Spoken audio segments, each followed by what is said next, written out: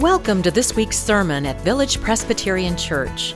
At Village, we seek to be shaped by the life of Christ, to practice authentic friendship, and serve the world. You're invited to join us at either our Mission Campus or our Antioch campus. For now, we hope you hear a word for your own life in this sermon.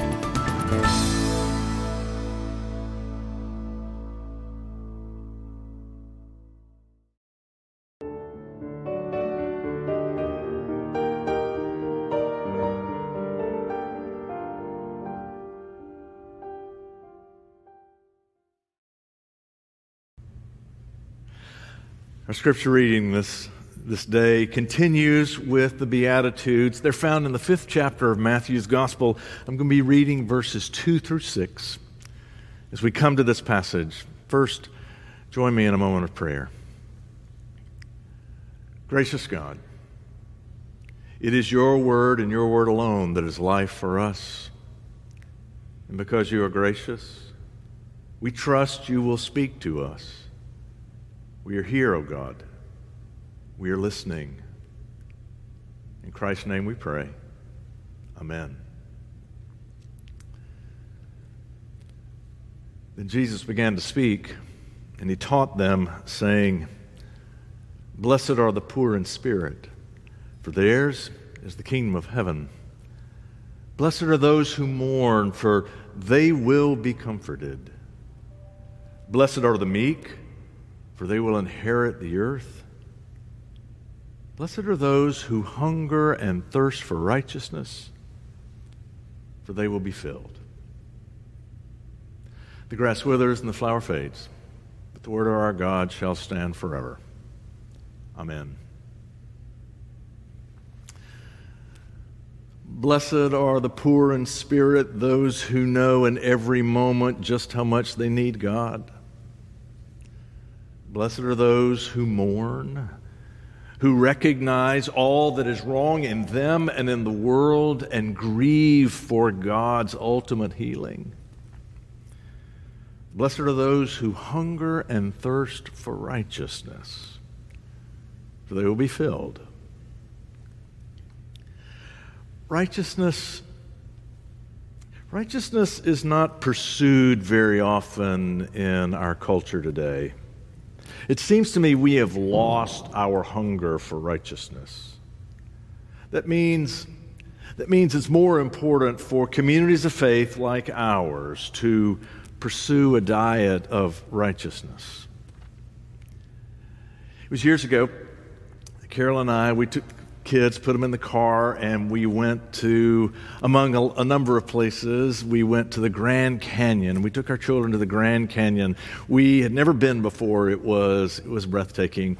We asked around and found a trail less traveled, and we hiked largely by ourselves down toward the base of the canyon. There we ate a sandwich, and then we came back up for our lodging.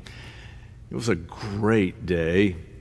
And the only thing that would have made it better is had we taken enough water to drink. We didn't. By the time we got back to our car, I was parched. I was so thirsty that I was beginning to get a headache. You've probably had that experience. The thing about hunger and thirst is they are first-tier concerns. You don't push those off and address other needs or other interests. When we're really hungry, really thirsty, those needs rise to the top. Jesus says the truly blessed are those who hunger for righteousness.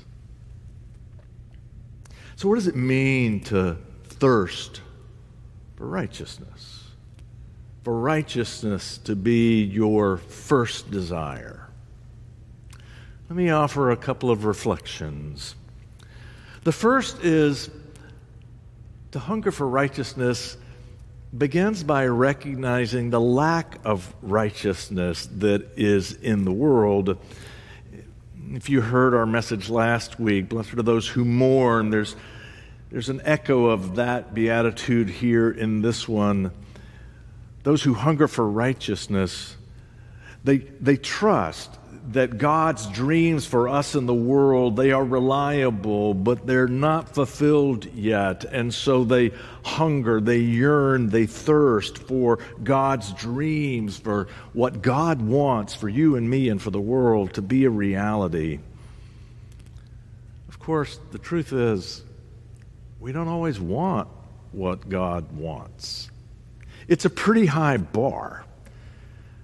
But I think we at least want to want what God wants. When we do, when we want what God wants, it makes us hunger for righteousness. It makes us hunger for things to be different. So I recently enjoyed John Meacham's book, His Truth is Marching On. It's a biography of John Lewis. When Lewis died last summer, we lost someone who I think embodied this beatitude. Meacham says there was a moment in the civil rights movement when the Freedom Riders, do you remember that? The Freedom Riders, they were traveling through the South. They had moved into Alabama, and there were threats of violence that had escalated to the point that most people were pretty sure that if the buses pulled out the next day, somebody would die. President Kennedy and Attorney General Robert Kennedy sent emissaries to meet with the Freedom Riders to beg them to call it off. It's just not safe. Someone's going to die if you continue. And the Freedom Riders agreed. But John Lewis didn't. John Lewis and a woman named Diane Nash and others, they were in Nashville, and they drove through the night to meet the Freedom Riders in Alabama. And they got on the buses the next day, and they continued the rides, even though they were pretty sure someone might die that day. And Meacham said this. He said, John and the others, they weren't thinking pragmatically. They weren't even thinking rationally. For their thoughts were shaped not by the fears of the world that they knew, but by the hopes of the one they were seeking. They were living toward God's promised day, as we would say it here, no matter the cost. With thoughts shaped less by fears of the world that they knew and more by hopes of the world they were seeking. That's what it looks like to hunger and thirst for righteousness, to want the wrongs of the world to be set right. It's a high bar. Quite frankly, it's not one I live up to very often. But in this season of Lent, we reflect on the status of our own discipleship. Now, the purpose of that is not to shame any of us. There's no point in that. No, the purpose of Lent is inspiration. To point to the lives of goodness that we can see in the world and in the community of faith, to see if that might inspire greater goodness even in us. Viktor Frankl, he was a psychotherapist, and he also survived several Nazi concentration camps. And Frankl, he once said, decent people are the minority in the human family, but they inspire us to the greatness of decency. I think Frankl has an important insight. You know, none of us is decent. None of us is faithful all the time. We all stumble. But when Jesus gives his life to teach us what it would look like to live a blessed life, what it would look like to live toward the kingdom of heaven, he's inviting us to be defined not by our failings and what's wrong with us, but be defined by his grace, that it might inspire decency, that it might inspire a hunger for righteousness. You know, righteousness is an important word in faith. and it's one that we should reflect on. To be righteous is obviously enough. To pursue what is right, that's hard. It's important work to pursue what is right. But righteousness is more than that. Righteousness is more than being right. This is something we've talked about several times in recent years. Righteousness is more than simply wanting things to be made right. It's a difficult discipline in and of itself to seek the right.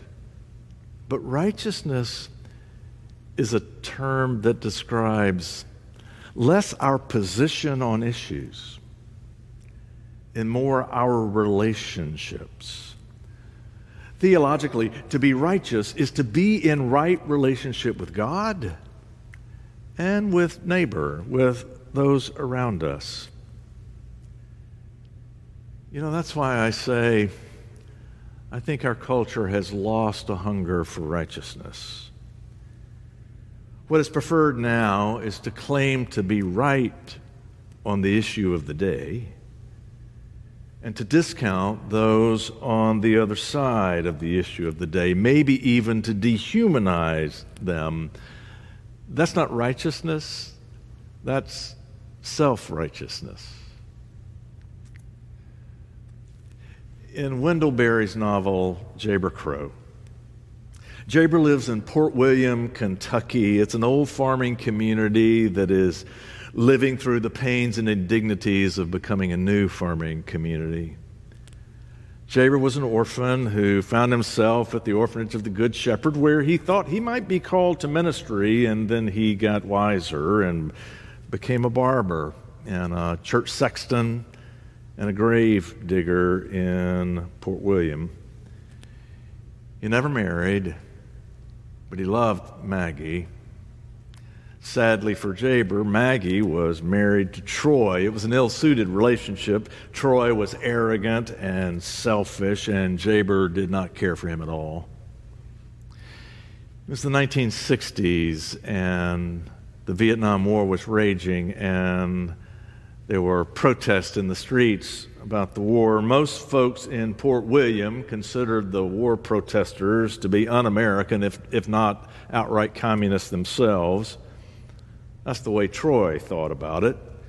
And one day, while he was waiting his turn in the barber chair, he said, "Well, if you ask me, we should just gather up all those war protesters and put them in front of the communists, and whoever kills who, it's all for the good."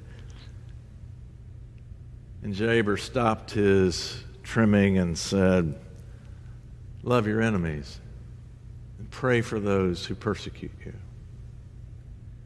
Troy whipped his head around. "Where did you get that?" Jayber said, "I got it from Jesus."